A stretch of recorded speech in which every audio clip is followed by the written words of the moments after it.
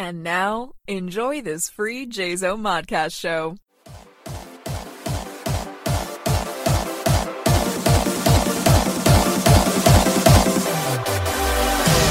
Carry on my wayward son. There'll be peace when you are done. Lay your weary head to rest.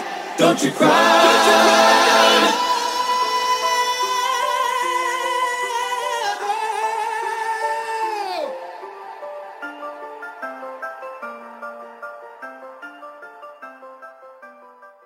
Hey everybody, and welcome to episode 122 of Lupa's Bits. I am your host, Lupa.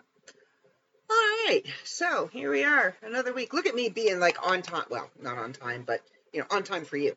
Not so much for my editor, my publisher, my producer, whatever the heck he is, boyfriend over there. But, it's going to come out on time, because he's just that good. Anyway, here we are, another week. Another rant, possibly. Housekeeping. I have a bit, I think. Do I have housekeeping? I have housekeeping. What do I have for housekeeping? Well, I'll tell you what I have for housekeeping. Cliff Flint's book is coming along at a snail's pace. It has gone to the formatter, and it is there's some interesting parts of it that need to be delicately formatted for it to come out the right way, but we have settled on a cover, and all of the advertising is going to start as of next week. Also, it is March, people. March. Which means the staff of the Jason Dark Myth Company start to buzz. We start to vibrate. We start to get excited. Why do we get excited? Because one of our divisions, the OCC, or the Open Contract Challenge, starts this month. So there is an excited tone amongst the employees of the Jason Dark Myth Company. Why? We get excited every year, but this is a special year. This is our fifth year. 5. 1, 2, 3, 4, 5. Fifth year in this contest, hosting this contest. We have changed the lives of 4 other people, hopefully for the better. We have given them the opportunity to have their work in print, and we are now embarking on our 5th year. Now, I have some interesting things to tell you about our 5th year. We have some new additions to our 5th year. We are still bringing forward, we are still carrying on with the wild card, which is what we had last year. And we are adding something new this year for our contestants, called rejection insurance. Now, if you buy rejection insurance in round 1. In round 1, it's $5. And that guarantees that if you are not chosen by the panel of judges to carry on in the top 20, you can whip out your insurance and go, oh, yes, it does. And 21 contestants will move on. Or however many have bought the insurance. We'll move on to round 2. In round 2, you can buy rejection insurance again for $10, because now it's, the competition's starting to get more serious, and we're paring down to top 10. So you can buy your rejection insurance, and you can either play it before the judging starts and guarantee yourself a spot, or wait and see how the judging plays out. But you have to buy it before the round starts. So at the end of round 1, if you want rejection insurance for round 2, you have to buy it when round 2 is announced. And then round 3, you can buy it for $15. Like, if you notice, it goes up $5 each time because you're getting closer and closer and closer. But you cannot buy it in the final round. If you do not make it to the final round, that's it. You don't get to buy rejection insurance and buy yourself into a publishing contract. But you can buy your way through. If you believe in your work that strongly, you can buy your way through each round to get it in front of those final judges and see where it takes you. So we are offering that. It's $5, $10, and $15 for the corresponding rounds. So that's kind of exciting. I mean, I know for me, the synopsis round, I would be out. Guaranteed I would be out that round because I can't write a synopsis to save my soul. So I would buy the insurance for that round. And I would still try and write the best synopsis that I could. But I would also slap my $5 rejection insurance or $10 rejection insurance on top of that and go, okie dokie, here you go. Moving on. A pitch. I'm not real great at writing a pitch either. So I would slap my $5 insurance on the pitch just to get me, because I know once I get that first chapter in front of those final judges, I know I've got a shot. But getting me to that point. So that's what this insurance does. It gives you the opportunity to get to the point where you're going to shine, to give you that opportunity to put that best foot forward in the area that you are going to excel in. It's just like a little hand up, a little insurance to kind of help you out in the areas that you may not be very good at. And actually, I think the rejection insurance needs to be used before the round starts. Anyway, all the rules for that will be placed on the OCC website. That's opencontractchallenge.com. So you can check it all out. And yeah, you know what? Personally, for me, I think it is totally worth the $5 for the insurance, or the $10 or the $15 for the insurance. So something new and exciting. Yeah, 5 years. Can you believe that? 5 years we've been running this contest, this publishing contest. And we have published novels. We have published epic novels. We have published poetry books. I'm actually kind of rooting for an art book this year, maybe. So yeah, anything that you deem could be marketable and publishable, you could enter into the contest. I do know one year we had an artist, she made it all the way to the 3rd round, I think it was. And that's when she got voted out, was on the 3rd round. She didn't make the top 3. Which, as the CEO of the company from this standpoint right now, financially was a good thing because she was from way away. And that was when we were hosting PCE and flying people in. That's also another thing that is changing. Instead of flying you to California to our event, which we're not holding at the moment, we will send you to an event in your local area. So you still get to sleep in the comfort of your own bed if you so choose. But yeah, all of the new fantastic things that are happening with the OCC will be on our website. So you can check it out. It'll be all over our Facebook page. It will be all in the ads. I mean, I'm sure you've seen the new ad that just came out introducing the past 4 winners. And let me see if I can remember them in order. First year we had Melissa Ridley Elms and her poetry book, Arthurian Things. Then we had Walter G. Esselman and his sci-fi horror Supermax. Okay, Super Horror Max. I always get the name mixed up. Thank you, live studio audience. Super Horror Max. And then our 3rd year was Peggy Gruber and her poetry book, Stumbling Through Crazy Town. And then last year was Cliff Flint and his medieval adventure story, Promised Rewards.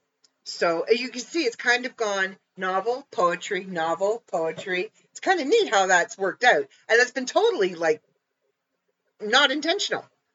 What else do we have for housekeeping? What? Oh, the World of Myth magazine, I need to tell you, and this will be posted on our Facebook page as well. Everybody that submitted for February, after some serious and frank conversations with the staff of the World Myth magazine, we have decided that we're closing the magazine. No, I'm kidding. I'm kidding. Breathe. Everybody breathe. Dave, breathe. We are not. We are not closing the magazine. What we are going to do is we are going to take, because it is now March 3rd, and the magazine still has not been put out, we have had some bizarre, and I mean bizarre weather. And it actually damaged our internet connection. We had the Spectrum guy come out, what was it, 2 days ago? Yesterday. Yes, came out yesterday, and it's a weak signal in the wires. The cold has damaged the wires, and we have a weak signal, so it's very hard for us to upload large files. Connections will time out. We will drop connection. Pages will just sit there and try and load and take forever to load and never load. We get error. The internet will just stop and give up and go, that's it, I'm done. Y'all are just too much for me, I'm out. Especially when all the kids are home and everybody is on the internet at the same time. The internet just can't handle it right now. So we are in the process of getting it fixed. So what we are going to do is we are going to take all of our February submissions and all of our accepted March submissions, and we are going to do the first annual Mega March World of Myth magazine. And I may make this an annual thing where we take that February, because between January and March, it's kind of, February is a really short month, and things are still kind of recuperating from Christmas. People are traveling, weather is sketchy, there's a lot going on. Our new publishing schedule has just started. So January and February are like insane. So we still put out our New Year magazine in January. And what I'm thinking is, because February is such a short month, that we make March our Mega March Mythical Madness magazine, World of Myth magazine. So that's what we're doing this year. Anyway, we're going to combine February with March and have this mega magazine. Tim, I am so sorry. You can do your review in 2 or 3 segments if you need to. Remember, I love you. You are awesome, and I could not do what I do without you. So that's what we're doing. So everybody will be notified. Like I said, there will be an announcement on our Facebook page, and emails will be answered as they come in. And I also want to point out something. I was rather insulted the other day by a contributor. And I just want to point out that posting the links on your personal Facebook wall is, what's the word I'm looking for?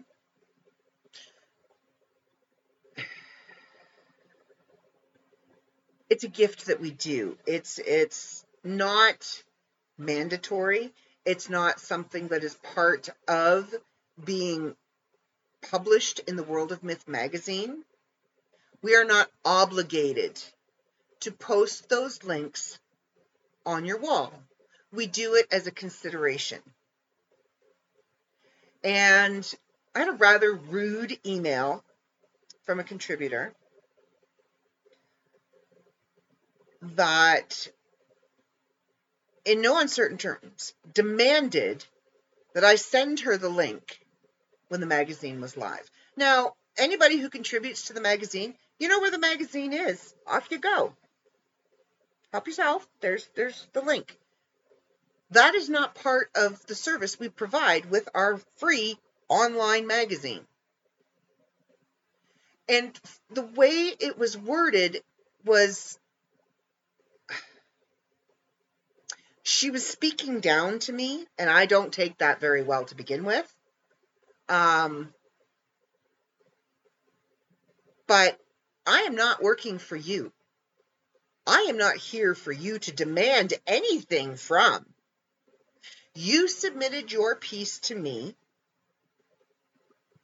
I accepted it. I told you when it would be going live. I even gave you the web address of our page. It is not my responsibility or obligation to send you the direct link when it goes live. I do that as a consideration to our contributors,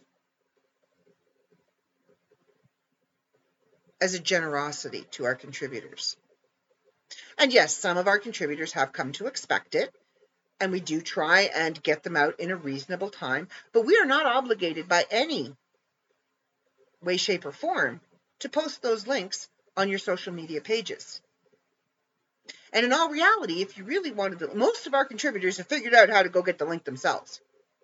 You hover over the title of your work, you right-click, you open in new tab, and you copy the address line.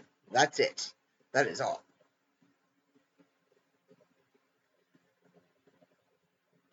The response that I received from this contributor kind of put a very bad taste in my mouth towards posting the links on people's page, because it made me feel very underappreciated. Now, I don't do it to be appreciated. I don't do it to be thanked or for recognition or anything like that. I do it as a courtesy. That's the word I was looking for. I do it as a courtesy. And for her to treat me like some slack-jawed employee that she can talk down to kind of makes me want to go, I'm done. Those are the kind of people that make me not like my job. Make me not want to do my job. And anybody who knows me or have been around for the last 5 years of this magazine know I love my job. The magazine is the one thing that I will fight tooth and nail, and I have fought tooth and nail to hang on to. It has been suggested on numerous occasions. Would you like to get a new editor? Should we bring in another editor? Because I am doing so many other things. And my first response is always my loudest response. And generally when it is suggested to me, it is usually suggested with 2 or 3 pieces of furniture in between the two of us, or 3,000 miles. Because my response is no, hell no, not even, no, not happening. I am not giving up my magazine. Because even though David K. Montoya started this magazine in 2004, in 2019, it became my magazine. And the day I became editor-in-chief, it was my magazine. It is my baby now.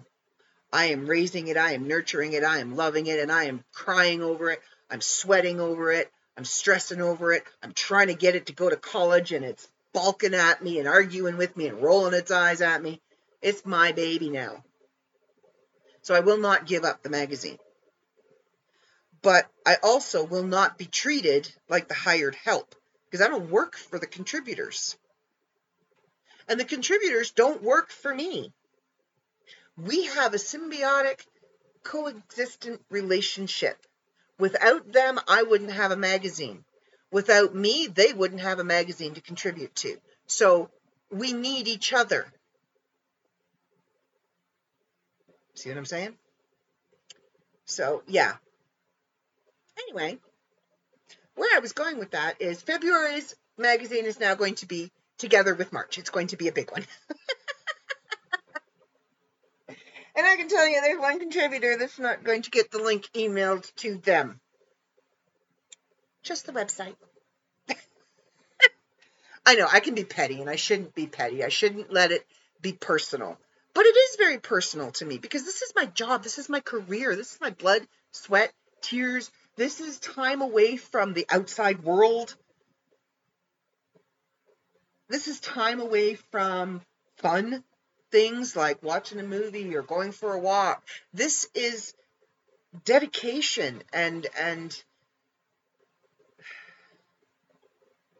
I know I'm sorry. I'm kind of venting on you guys, and I didn't want to vent on you guys about the magazine, because I do love the magazine. I love the way it looks. I love all of our contributors and the incredible stories and poetry and artwork. Well, the artwork we kind of have to beg for every month, but all of the stories and the poetry and the drabbles and the flash fiction and the children's literature, which was a suggested column, a year ago, by Tim Law. He says, I've got a kid's book, children's story. Can I submit it? So I had a conversation with Dave, and I said, look, we're not doing the wrestling reviews anymore. We have this empty column. Why don't we throw children's literature into it? If it doesn't work, we'll take it out, just like we did the wrestling reviews. And he kind of balked at it for a little while, because he doesn't do well with change. Especially when it comes, he's much better now. Because when I suggest a change, I back it up with statistics and fact and examples. And I give him like a whole spreadsheet of, this is what I'm seeing. So that it's not just a, hey dude, we're changing this, okay? It's, I would like to add this column. This is why. These are the contributions we have to that column right now, and this is where I see it going. This one story is going to be an ongoing story, so we're going to have this column for a while. We might get other contributors, and we have. We have gotten other contributors. We've had months where we've had 3 or 4 kids' stories, children's stories. And by children, I mean anybody under the age of 16. So children to young adult, or under the age of 18, because most of our other columns are adult oriented. So our children's literature is under the age of consent, basically under the age of 18. So it ranges. Like we get some, like the one that Tim's writing right now is kind of young adult to, 17 years of age. And children's lit's still there. We were seeing this trend with drabbles starting to appear everywhere, and everybody was writing them. And I said, why don't we add a drabble flash microfiction section? And that was 2 years ago. And and I was too convinced it was going to be a fad, that it would fade away. People would go back to writing the longer stories, back to writing poetry. Oh no, it stuck around. And some months, that is the column that is the fullest. That and poetry. Those two sections, 9 times out of 10, have the most contributions to them, which is amazing. It's great. So yeah, like I love the magazine. I love watching the way that it has changed and morphed and moved into different circles and different realms, and watching like sometimes this is more popular and sometimes that is more popular, and kind of easing it along with its growth. I love it. I know one day I am going to need to take on an assistant. That assistant is going to have to be a very special person, because I am not an easy person to work with. I will admit that. I can be a bit of a perfectionist. I can be a bit of a slave driver. And I like things done a certain way. And I have done things a certain way with the magazine for the last 5 years. So if I were to take on an assistant, they would have to do it exactly the way I do it. Unless they can show to me and prove to me otherwise that a different way is better. Because I have kind of fine-tuned how the editing is always going to be the same way. The editing is the editing. You have to go through it line by line, word for word, yada, yada, yada. But how it goes from editing to the spreadsheet, to the magazine, to the emails, all of that is a specific way of doing things. So, what else do we have for... If I keep talking, this whole episode is going to be just housekeeping and the rants that I feel about it. What else do we have for housekeeping? He thinks that's it. He's over there mumbling. Okay, so last week and the week before, I touched on the whole trans thing that is going on right now. And if you have any sort of social media that you can watch videos on, like Instagram or Facebook stories or TikTok. TikTok is the big one. It is everywhere. And it started, there were little rumbles here and there. There were videos starting to crop up, boys wanting to be girls, whatever, and making a mockery of going and buying tampons. Day whatever of being a girl, and I'm going to go buy tampons. Woohoo! And then opening it up, and where am I supposed to put it? Making a mockery of it. And that kind of started to cause some rumbles with the biological women. Because it's not a funny situation in any stretch of the imagination. And then Jeffrey Marsh came along. And if you go back in his videos several years, he was speaking to adults about transitioning and being trans and being non-binary. Now, he says he's non-binary, and to my understanding, non-binary means you don't accept either gender. You are neither. You are neither male, you are neither female. You don't identify with either. But everything that he speaks to is trans. So that kind of confuses me a little bit. But that's besides the point. A lot of what he says confuses me a little bit. Well, then he started pandering to children. And that's when he started getting noticed. And, I mean, he's got this one video about stop telling trans people they're inspirational. Okay, well... some of the trans people that I know, being told that they're inspirational, being told that their strength is admirable, their courage is admirable, does a lot for their mental health. So, shut the hell up. See, I told you that was going to be the catchphrase for this podcast, didn't I? I walked around the other day and it was like everything I heard, oh, just shut the hell up. Just shut the hell up. Because it was just, this whole debate is absolutely ridiculous. It's ridiculous. And I know there's going to be people out there that are going to start screaming, oh, you're transphobic. Oh, you're this. Oh, you're that. No, I'm not. I'm a pissed off woman. I am a mad biological female.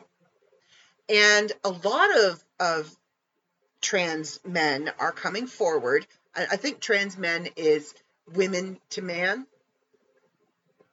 Yeah. They're coming forward and they're standing up for women. The ones that didn't do nothing. And saying, you know, when it comes down to it, at the end of the day, they're still biologically female. They can't change that. They cannot change their chromosomes. They cannot change their DNA. They are biologically female. End of story.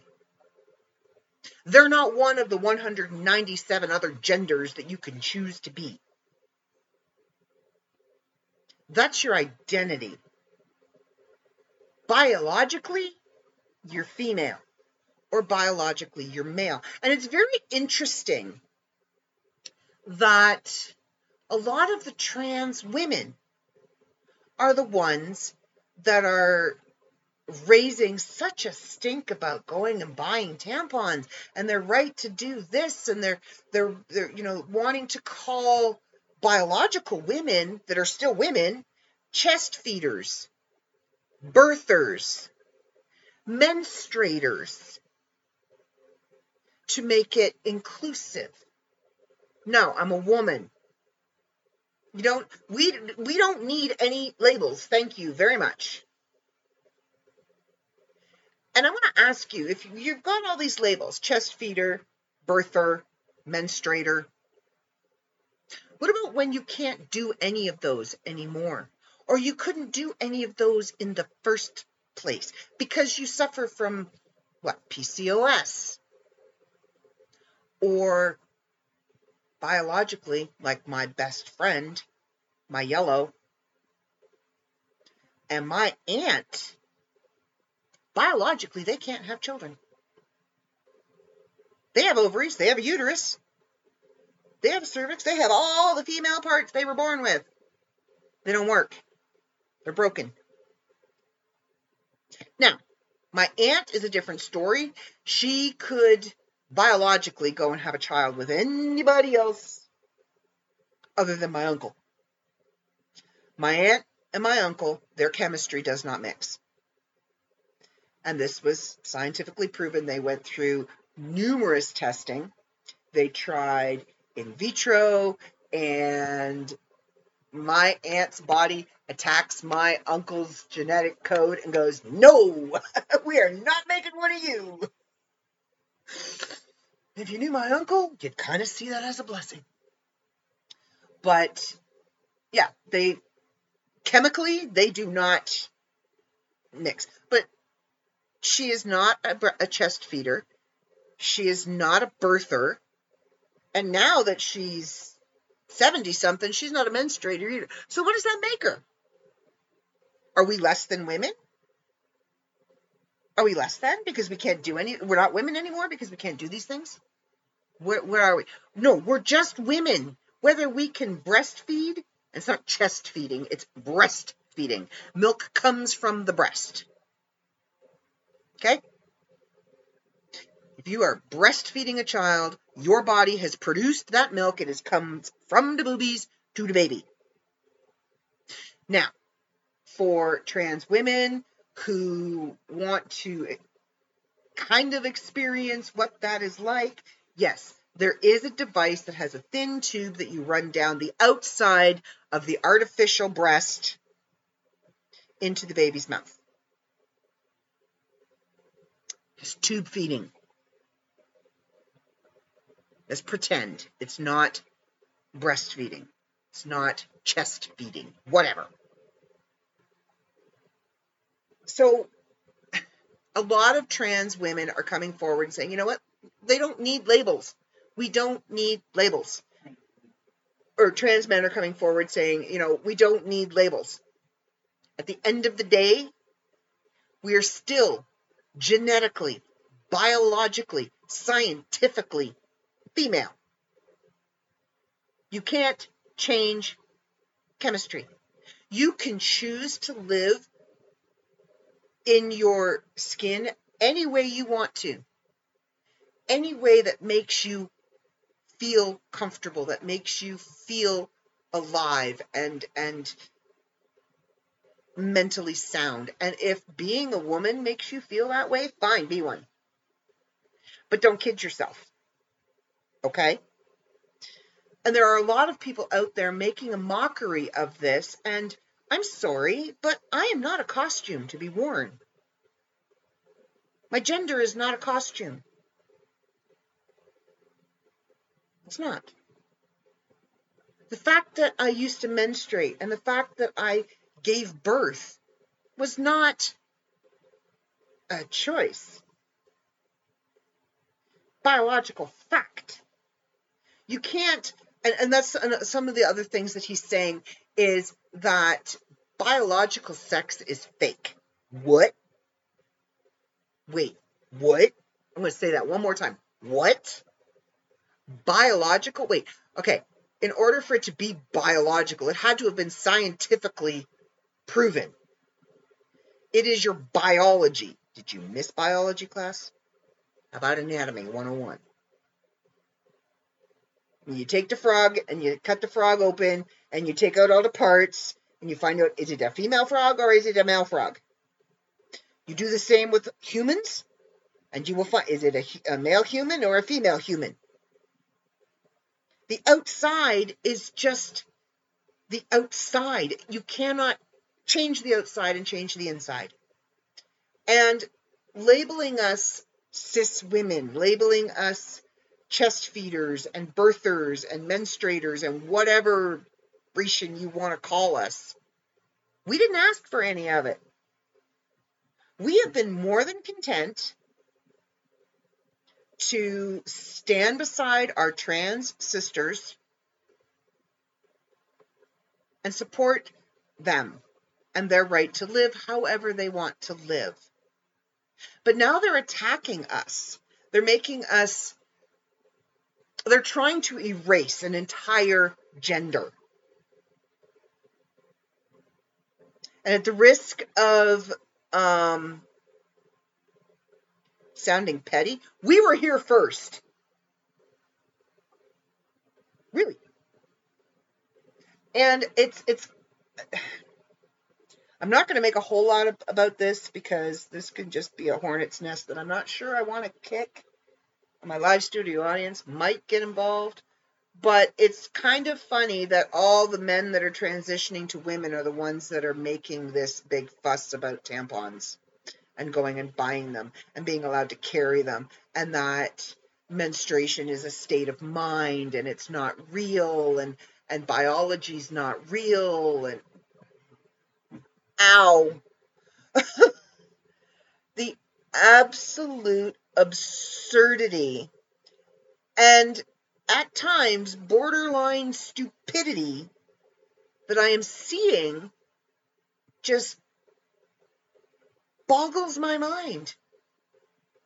And I have always been one of the people that have been one of the first ones to stand up and say, you know what, you have a right to that.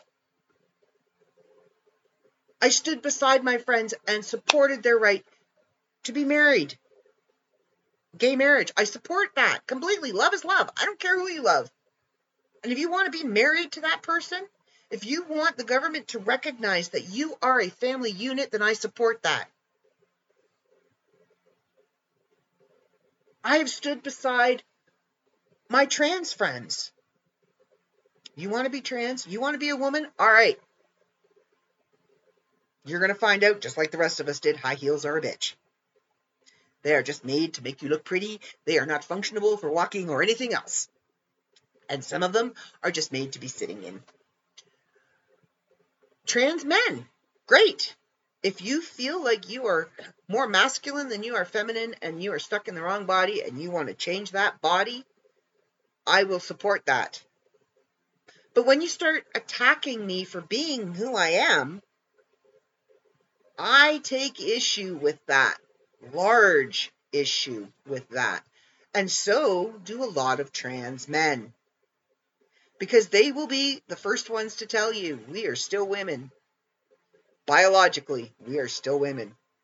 We can't change that. They can't change that. And I'm not going to be ashamed or feel guilty for the fact that I'm just a woman. I was born female. I grew up female. I'm aging as a female, and I'm going through all of the wonderful things that happens when you get to be an older female. That's a whole nother podcast. Menopause and the things they don't tell you. I don't want to be labeled as a chest feeder. I don't want to be labeled as a birther. And these specific trans people in the community, because it's not the entire community. It's a specific group. Expect us to, as women and men, yes, I am leaving off cis intentionally, to respect their choices and their titles, their labels. And yet they're not respecting our choices to not be labeled. I didn't ask to be called cis. I didn't ask to be called anything else. I just want to be a woman. I just want to go through my life, support my friends, love who I love, do what I do, hang out with who I hang out with, and carry on. I don't want to be part of some political debate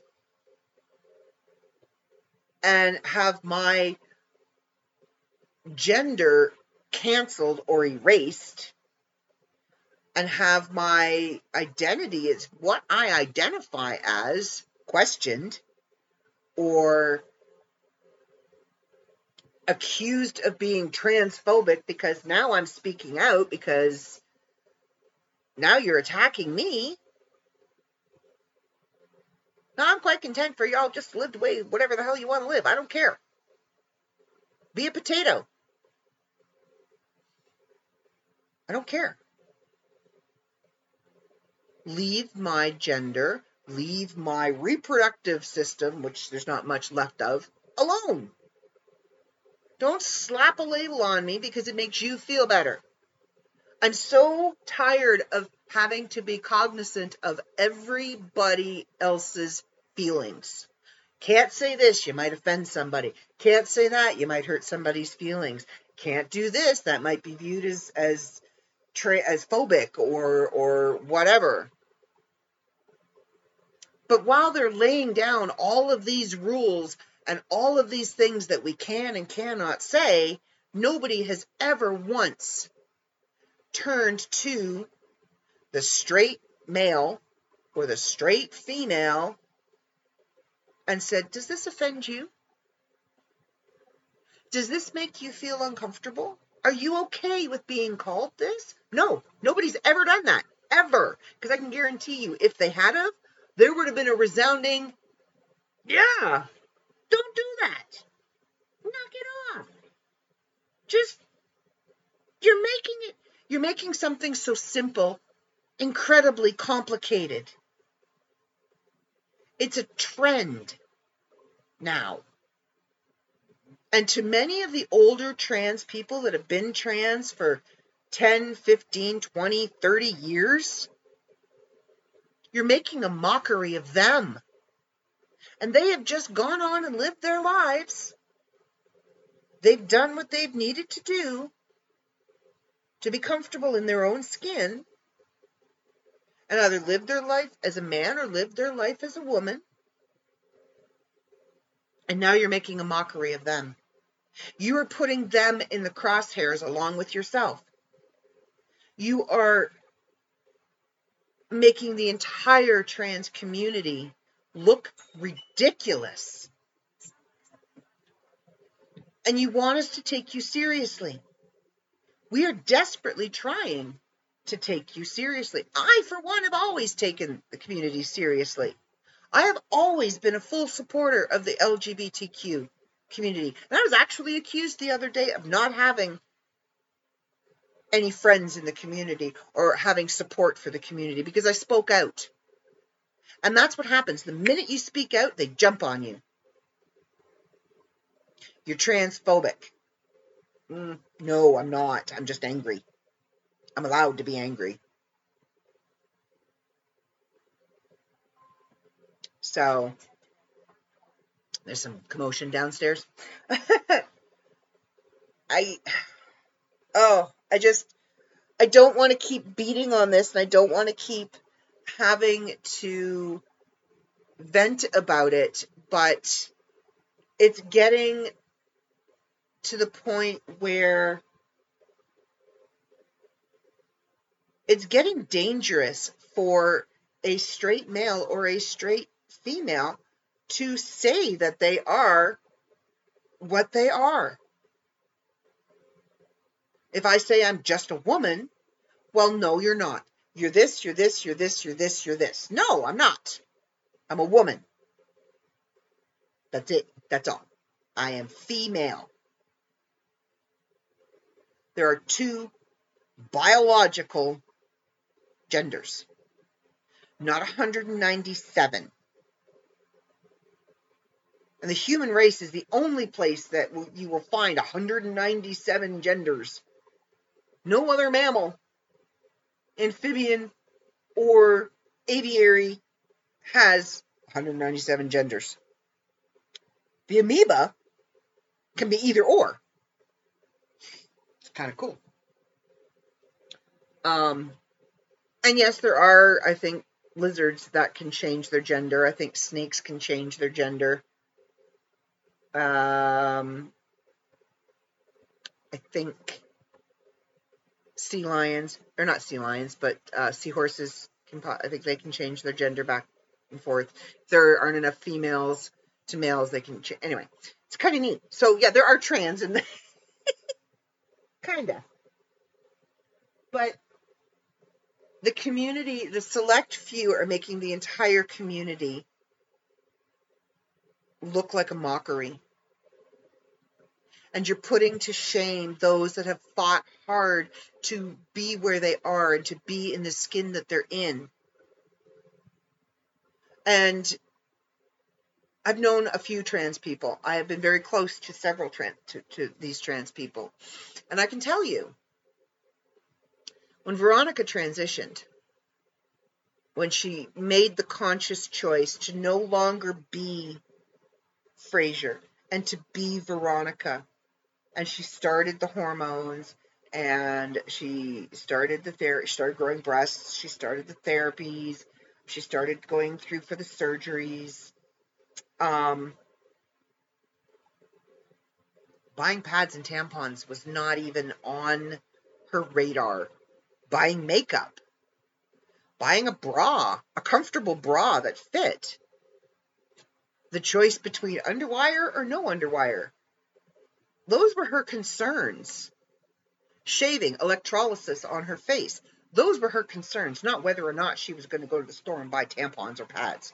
That was never a conversation that I had with her, ever.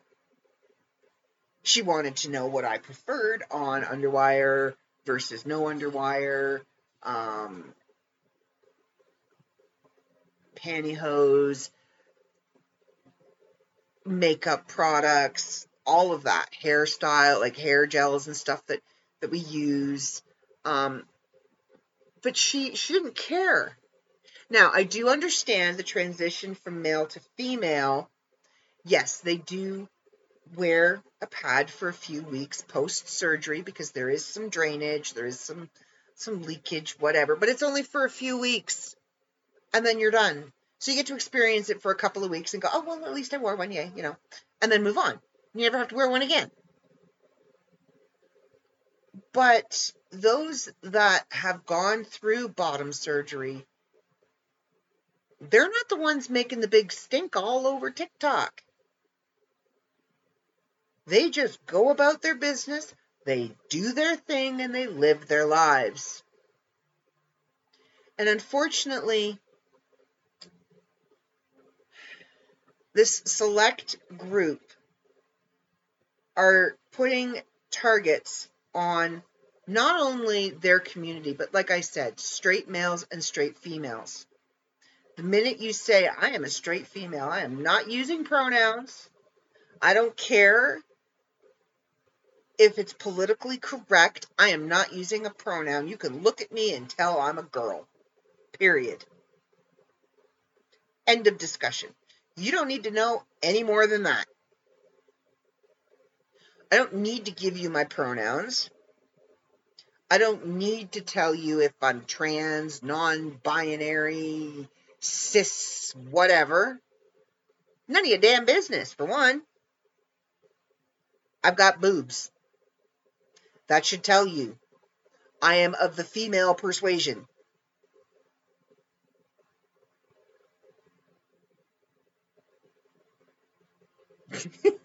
My live studio audience is being silly. He knows my blood pressure's up a little bit, so he's trying to bring me back down. And I love him for it. It doesn't matter if you can buy pads, if you can buy tampons, if you can use them. It doesn't matter. But that's the big stink. That's the big debate. And now we're getting into this ridiculous, and I'm sorry, you can come at me. I have broad shoulders. I can take it. This ridiculous arena of rewriting science, rewriting biology by saying biology is fake. What happens with the female reproductive system is a state of mind that you can choose. No, you can't. I'm sorry, you can't. You can't. When you die, and all the skin and the bone and the muscle and everything is gone off your body, and all that's left is a skeleton, it's going to be either male or female. And it'll come down to, the head might be a little tricky to try and figure out. There are differences in a male skull and a female skull. The chest, breastbone, the ribs are kind of the same. Some are narrower, but if you're a skinny little dude, that might be, confused. It'll come down to the pelvis, the pelvic bone, and whether or not that pelvis has a birth canal or not. Period. End of discussion. And I'm sorry, but unless you're going to have your pelvis replaced, you are still biologically, unrefutably, chromosomally female. Yeah, I made that word up, and it's a damn good one. So, you can say genetics are fake. You can say that genetics are a state of mind that you can choose to be in. And you can be wrong all day long. Now, that being said, if you are a trans woman and you are a trans man and you are struggling, reach out and talk to somebody. Don't reach out and talk to Jeffrey Marsh. He's an idiot. Plain and simple. Don't go back into hiding because of a select group of idiots. Because I know from speaking with Veronica on her very bad days that there were times that ending her life was the only way she saw out of the pain that she was feeling, the struggles that she was going through, trying to feel accepted in her own body, but trying to get that acceptance from her family as well. It's very difficult for a trans person going through transition and wanting to live as their authentic self for the people around them and how they relate. And I honestly don't know. I would support my children should they choose to be male or female. But it would take a toll on me emotionally. It would be very difficult. And I would support them because I love them regardless. I love them regardless. And if you know my kids, you would understand. I love them regardless. But I don't know. It needs to stop being a thing. I understand the fight for gay marriage. You won. You can get married. I understand the fight for trans rights. But you need to remember they're trans rights. They're not women's rights. They're not men's rights. They're trans rights. You're fighting for your right to choose how you want to live. Okay? And I will support you in making that choice.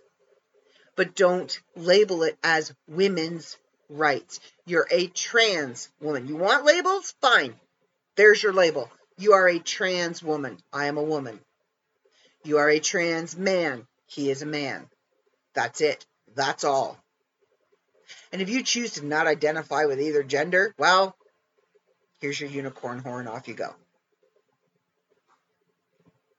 Here's a bag of bread. Go be a toaster. Whatever. I have issues with non-binary. I don't understand it. It doesn't make sense to me. Non-binary is binary not numbers? Is binary not a mathematical term? Let's Google. I want to Google what the actual definition of non-binary, because I seem to remember learning about non-binary numbers and binary numbers in math class. Now, I wasn't very good in math.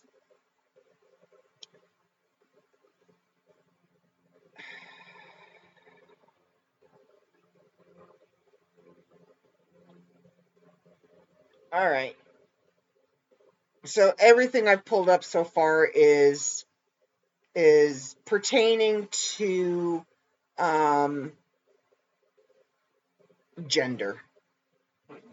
Here we are.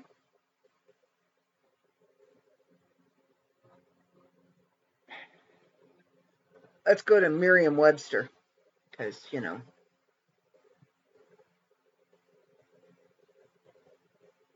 Okay, so not restricted to two things or parts, like non-binary voting, such as of relating to or being a system of numbers that does not use two at its base. And then they've added a new one. Relating to or being a person who identifies with or expresses a gender identity that is neither entirely male nor entirely female. Any effort to create more equality for non-binary and transgendered students across campus. Huh? What? I said it's a confliction of definition. Yes. Because transgender is not non-binary. Transgender is one or the other. Non-binary is either or. Either or. Maybe this, maybe that. I don't know. I don't know how. However, I happen to feel that day. Either or both.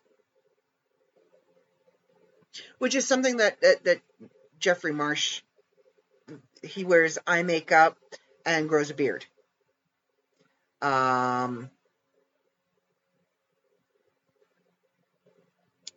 Yeah. It's very strange.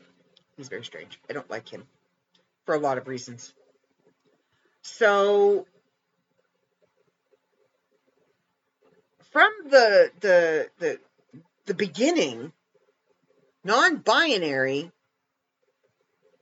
is mathematical and was adopted for gender.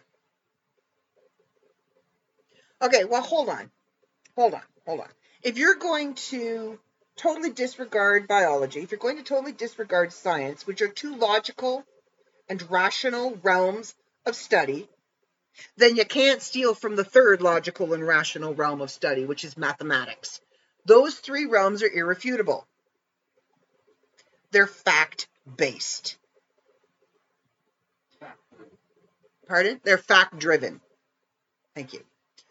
So you're going to use the term non-binary, which comes from something that is fact-driven, to refute a biological fact. Holy contradiction. But that's just my personal opinion. And like I forgot to say at the beginning of this podcast, the opinions expressed in the program you just listened to do not necessarily reflect those of the Jezomon Dark Myth Company. and they are mine and mine alone. You can reach me at, I don't even know what email. I haven't checked that email in so long. I should probably check that email. I actually have a Lupus Bits email that I just remembered I had.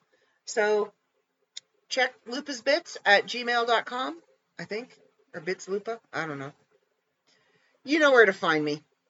And I think I'm going to end it there because I could just rant about this for days and I really want to be over it. I really want to move past it. And I think I talked to my mother today, and I think I need to take the words of wisdom that I imparted on her and turn them back onto myself. You've heard me talk about the joy status that I used to do. I call it joy therapy now. I know that sounds just so woke and new age and whatever. It doesn't involve crystals. It doesn't involve, standing in the sun, facing the west, going for half an hour, whatever. It doesn't involve elevating your vibrational whatever. No. Would you shut up over there? He's trying to raise his internal vibrations, open his chakras, and see through his third eye. Actually, I believe in all that crap too, so. I am allowed to mock it because not only do I believe in it, I studied it and I work with it, so. Anyway, my mom is struggling with something that she's been struggling with for a while. And I didn't want to point this out to her today. She says she's very bitter and angry, and I didn't want to point out to her that she's been very bitter and angry for about 10 years now, 14 years. She seems to think it's recent. It's just another thing in a line of events that have happened that have turned her into this very bitter, very angry old woman. So I gave her the joy therapy method that I have created. This is copyrighted to Stephanie J. Barty, the joy therapy method. And this is March 2nd, 2023. Nobody better steal it. Anyway, the joy therapy method is very simple, but it's very hard and it's very effective. And anything that is hard to do, anything that you struggle with to accomplish, to do, that you avoid doing and you don't want to do it, those are the things that tell you it's worth it. It's going to hurt. It's going to be painful. You're going to have to go deep into places you don't want to go. And it's so bizarre how it works, but believe me, it works. So, what I told her to do, now I did this publicly because I was kind of doing it as a social experiment to see if it would work. And lo and behold, not only did it work for me, but seeing my statuses twice a day worked for a whole bunch of other people as well. It kind of had a ripple effect. And then some of those people took the method and they implemented it themselves into their lives, and they saw the change. They started to feel it as well. So what I would do is every morning while I was drinking my coffee, and I do this in my mind now, I don't write it down, I don't make it public, I just kind of drink my coffee and I do it mentally. And you set yourself up for the day with one line. Today I will find my joy. And name a place, whether if the only thing that you can think of at that moment in time is your cup of coffee, then that's where you start. I will find my joy in this cup of coffee. And you focus on drinking that cup of coffee and you go about your day. At the end of the day, when everything is done and you are lying in bed and you're about ready to go to sleep and you're scrolling through your phone for the final time, or you're writing in your journal, or you've shut the TV off and you've rolled over and you're settling your mind to sleep, you end your day with, I found my joy, and you look back on your day at the moments that made you laugh, the moments that made you smile, the moments that lifted your spirits even just a little bit. And you kind of relive those moments in your mind. And sometimes at the very beginning of this therapy, you will find that you will only be able to, okay, so only one thing brought me joy today. Because you're trying so hard to find those big aha. That's joy right there. I get it. I see it. You're trying so hard to find those moments. And then by about week 2, after you've done it for 7 days, by about week 2, you start minimalizing the joy. So this morning, I was drinking my coffee. And we were actually in the car as I was drinking my coffee. And it was, today I will find my joy in no snow on the ground. And there have been several moments since then that I will be able to recount tonight when I go to bed that have brought me joy. And you will find by week 2, you'll be at the end of the day, well, I found my joy in a perfect flower that I saw on my walk, or the feel of the sun on my face as it warmed me, or the sound of a bird, the perfect song on the radio at the perfect moment, singing at the top of my lungs, and you'll have like this never-ending list of little tiny things. Perfect cup of tea, hug from your child, just these little tiny things that have happened throughout the day that kind of made you go, and that lifted your spirits a little bit. And then by about week 4, week 5 is when you start to realize that the culmination of all those little tiny moments throughout the day is your big joy. And that's when you start to realize you're waking up in the morning and you're like, where am I going to look for it today? Where am I going to find it? Am I going to find it? And you're excited about what the day is going to bring you, where those moments are going to come, and you're looking for them. And you will start to notice that your outlook, your attitude, how you feel inside starts to change. And a lot of the anger and a lot of the misery, a lot of the negativity starts to just kind of fade away. And it gets replaced with positivity. And it really is about changing the way you perceive. Change your perception. That's all it is changing your perception. And it's by doing it through repetition. And by training your brain to look for things that you wouldn't normally pay attention to. Like the giggle of your children when you make them laugh. Or a meal that you were kind of not quite sure was going to turn out, but worked out really well and everybody loved it. Or taking off your bra at the end of the day. Some days at the beginning of my joy therapy, that was my biggest joy that I found that day, was taking that bra off at the end of the day and throwing the damn thing on the floor. I'm done. End of day. And some days it was the sunshine, the perfect cloud, the way the trees kind of danced in the wind, all of these very poetic things. But at the very beginning, it's very hard because it's very easy to go, I'm not going to find any joy. What's there to be joyful about? I've got dishes, I've got laundry, I've got bills to pay, I've got kids to look after, I've got a job to go to, my life sucks, my body hurts, my hair didn't go right, whatever. It's very easy to find the negative. And it's very easy to listen to that narrative, and it's very difficult to change that narrative to a positive one. Because we are the hardest on ourselves.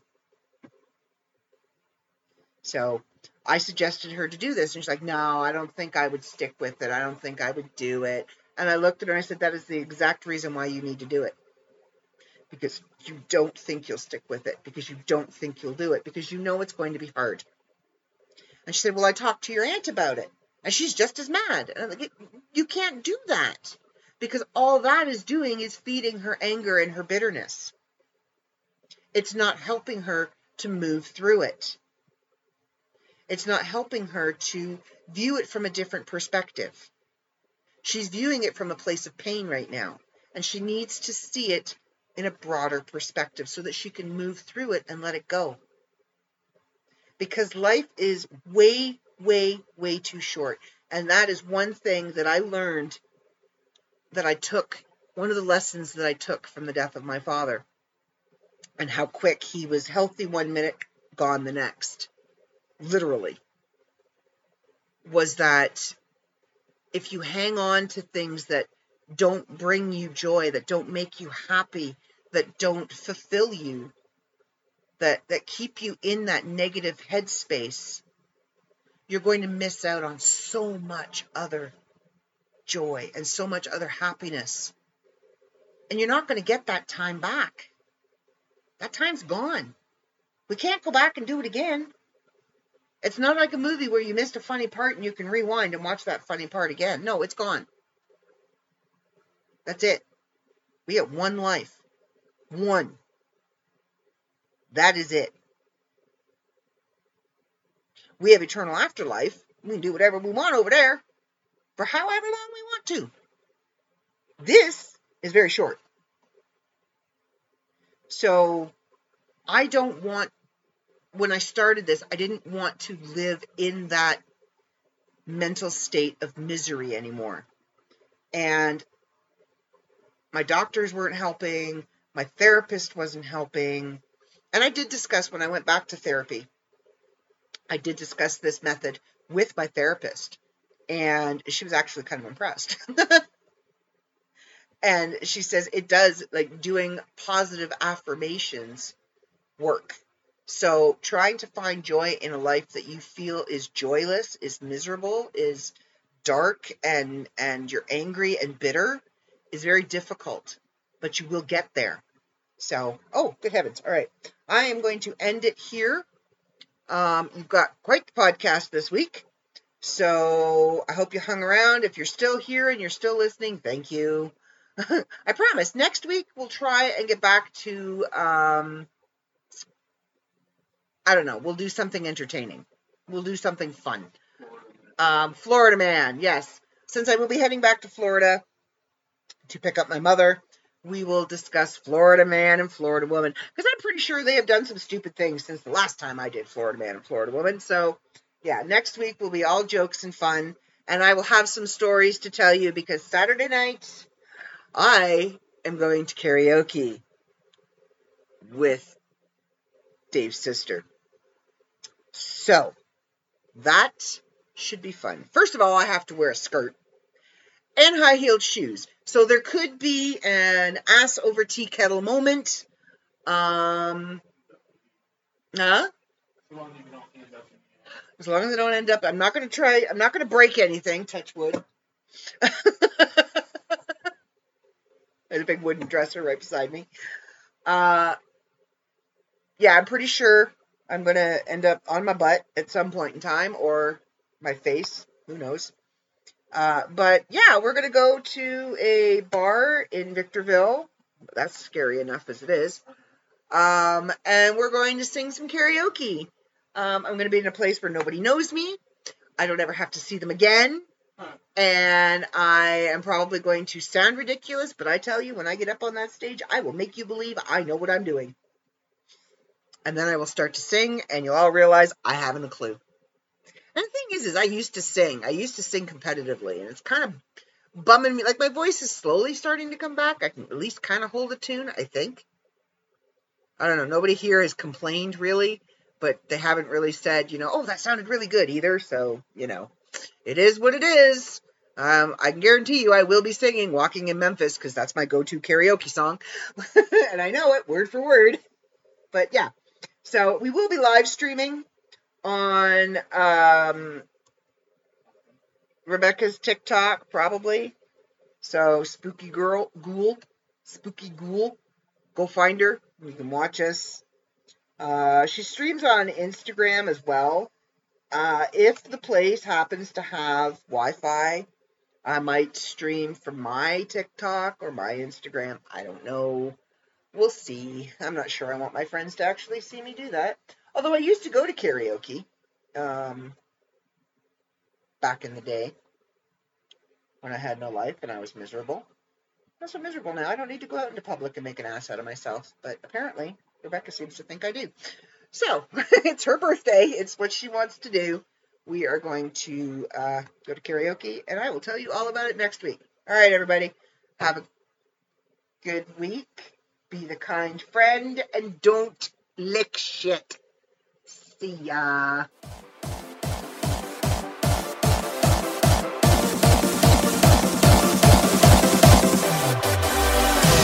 Carry on my wayward son. There'll be peace when you are done. Lay your weary head to rest. Don't you cry.